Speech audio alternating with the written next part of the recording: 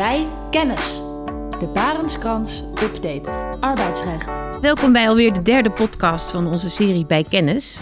Deze keer zullen wij ingaan op de juridische haken en ogen in de toch vaak voorkomende situatie waarin een zieke werknemer uit dienst treedt.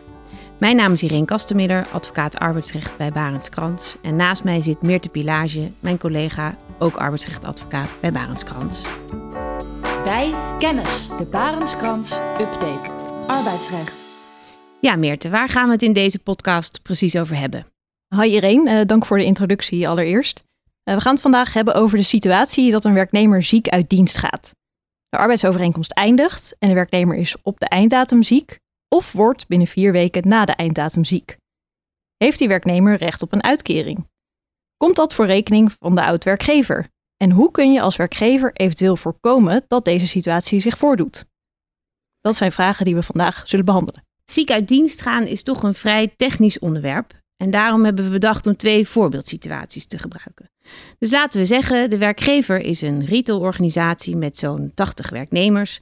En daar werkt Linda, 28 jaar oud, als junior communicatieadviseur op basis van een jaarcontract. De manager van Linda is Annemarie en hoofd van de afdeling communicatie.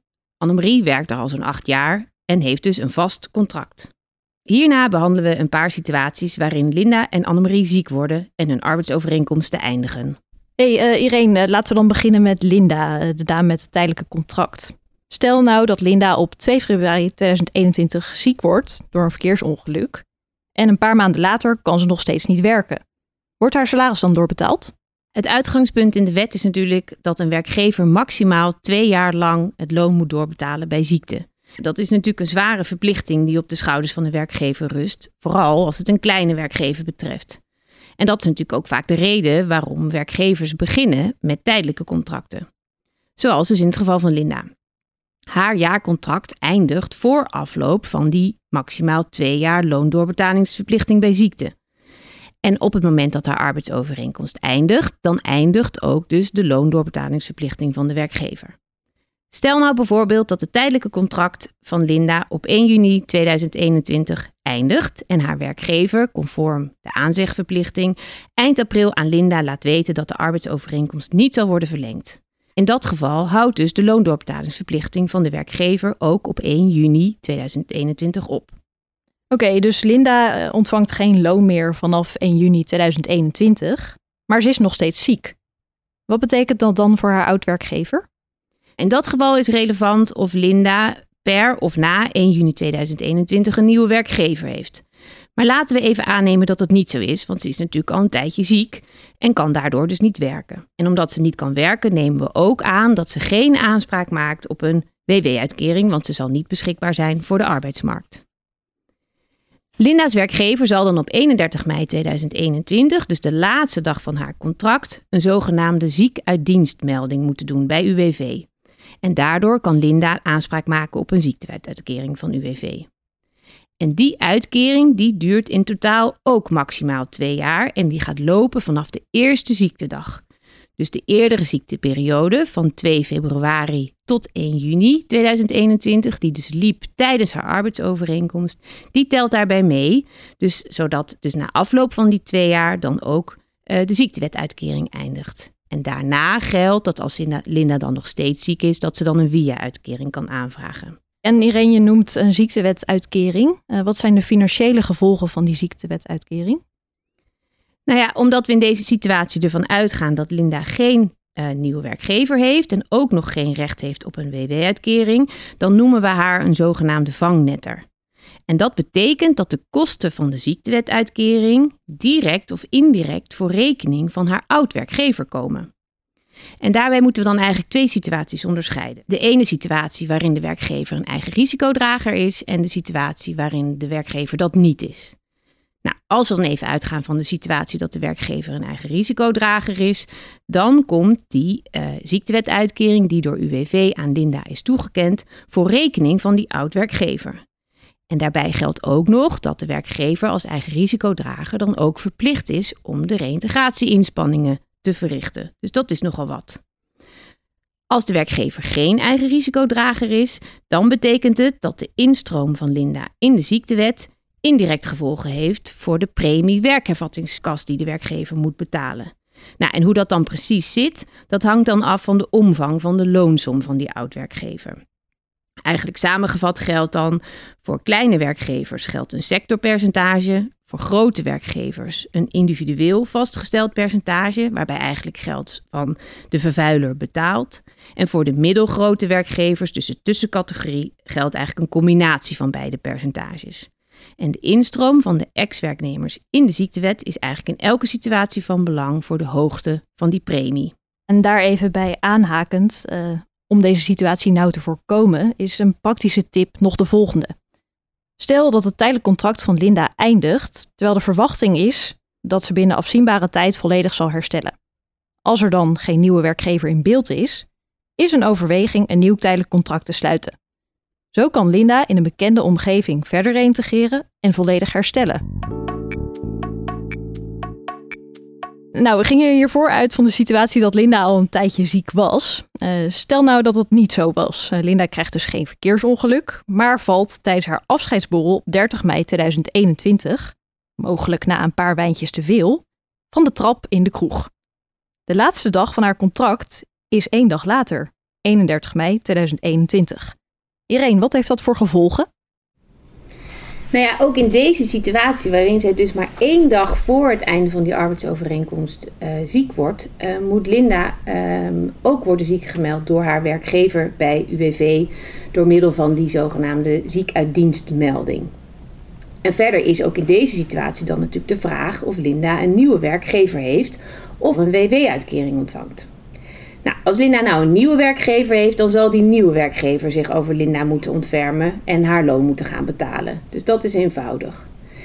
En als Linda een WW-uitkering zal ontvangen, dan houdt zij 13 weken lang recht op die WW-uitkering. En als zij dan daarna nog steeds ziek is, dan kan zij mogelijk een ziektewetuitkering van UWV ontvangen. En die ziektewetuitkering, dus na die 13 weken WW, komt niet voor rekening van haar oud-werkgever, maar die wordt dan door UWV betaald. Oké, maar wat als Linda nou geen nieuwe werkgever heeft en ook geen WW-uitkering ontvangt? In die situatie, dan kan zij aanspraak maken op een ziektewetuitkering. En daarbij geldt dan eigenlijk net als in die vorige situatie dat de kosten van die ziektewetuitkering voor rekening van haar oud-werkgever kunnen komen. En dat is dan dus wel ofwel via die premiestijging voor die werkervattingskas, ofwel via het eigen risicodragerschap. En in die laatste situatie zal dus die oud-werkgever, als hij dus eigen risicodrager is, ook de reïntegratie-inspanningen moeten verrichten. En hoe zit dat dan als Linda op haar laatste werkdag arbeidsgeschikt is, maar pas na 3 weken ziek wordt?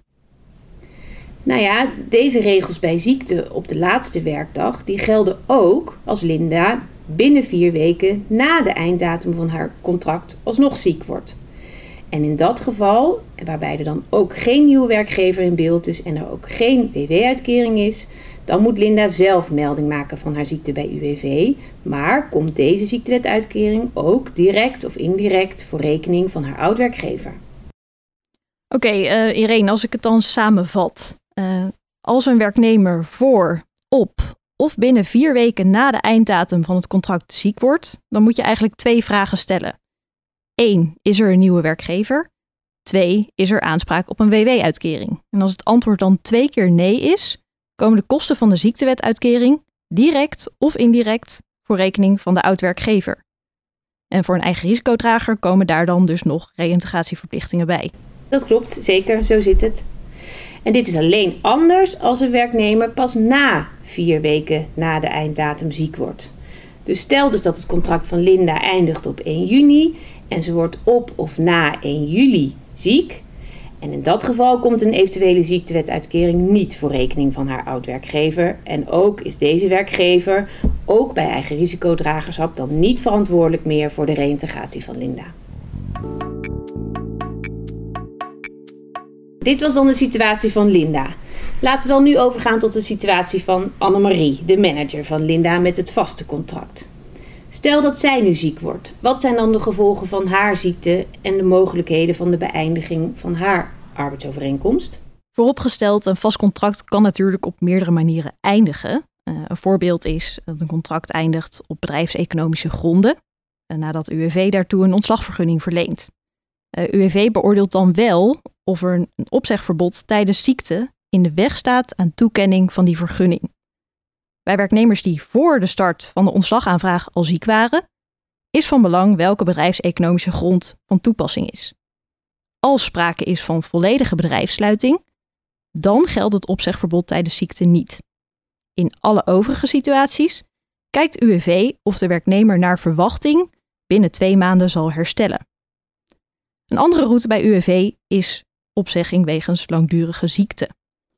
In dat geval kan ook een ontslagvergunning worden aangevraagd bij UWV. Maar in de regel vervalt het opzegverbod tijdens ziekte dan pas na 2 jaar ziekte. Dus dan moet Annemarie al langer dan 2 jaar ziek zijn, wat natuurlijk al een hele lange tijd is. Zeker, ja. Maar hoe zit het dan bijvoorbeeld als Annemarie al enige tijd slecht functioneert? Ja, dan heb je het over de zogenaamde persoonsgebonden ontslaggronden, zoals een verstoorde arbeidsverhouding of dysfunctioneren. Over dysfunctioneren trouwens meer in de volgende aflevering van Bij Kennis. In die gevallen moet de kantonrechter worden verzocht om ontbinding van de arbeidsovereenkomst. En als de werknemer ziek is, kijkt de kantonrechter of het ontbindingsverzoek geen verband houdt met die ziekte. Dus voor de beëindiging van de arbeidsovereenkomst hebben we net besproken dat je dan ofwel UWV of de kantonrechter nodig hebt. Maar goed, in veel gevallen eindigt een arbeidsovereenkomst natuurlijk door het sluiten van een vaststellingsovereenkomst. En een vaststellingsovereenkomst kun je ook met een zieke werknemer sluiten. Bijvoorbeeld met de werknemer die ziek is door een arbeidsconflict. Ja, in dat verband misschien goed om nog wat tips te geven, Irene. Lijkt me goed. Om dan maar met de eerste tip te beginnen. Zoals hiervoor al bleek, is voorkomen beter dan genezen. Dus de eerste tip is natuurlijk om een goed arbobeleid te voeren. En uiteraard als goed werkgever en goed werknemer met elkaar om te gaan. Maar ja, zoals we ook zien in de praktijk, dat lukt helaas niet altijd. En stel nou Meerte dat Annemarie ziek is geworden door een conflict met haar werkgever. Waar moeten beide partijen dan aan denken bij het sluiten van een vaststellingsovereenkomst?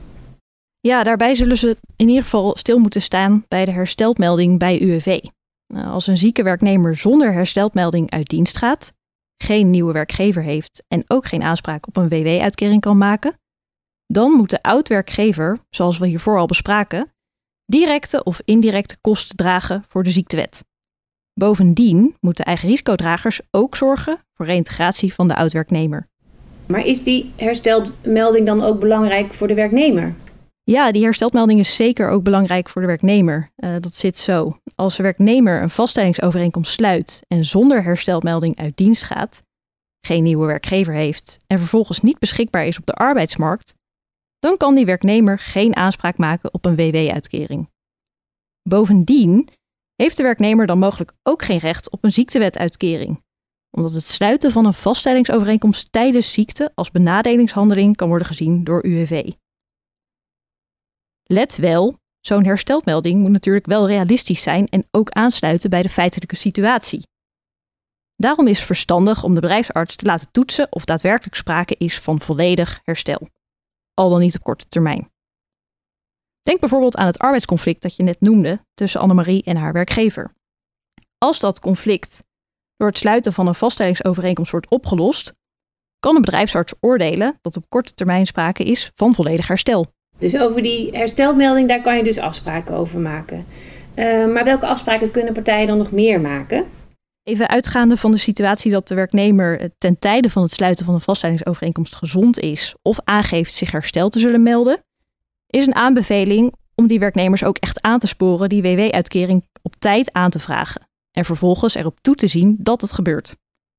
Als deze werknemers dan toch ziek worden nadat ze de WW-uitkering hebben aangevraagd, komt dat niet voor rekening van de oud-werkgever. En zo'n afspraak kan je bijvoorbeeld ook per e-mail vastleggen.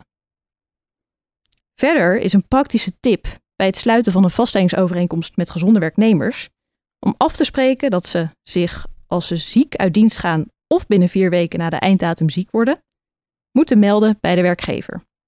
Voor eigen risicodragers geldt dat zij zullen willen en moeten weten of die zieke oud-werknemers recht hebben op een ziektewetuitkering en vervolgens welke reïntegratie-inspanningen moeten worden verricht.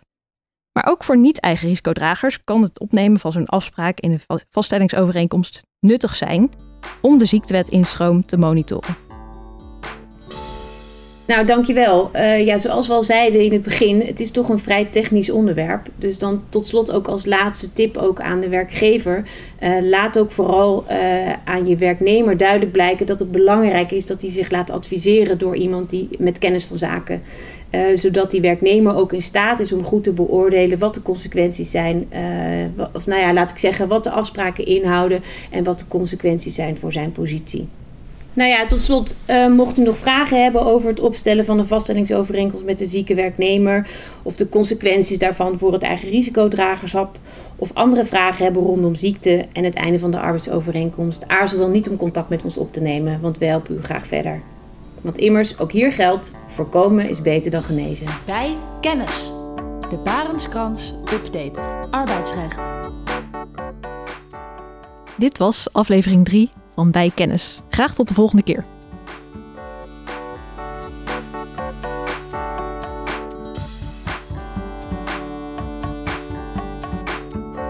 Bij Kennis, de Barenskrans Update arbeidsrecht.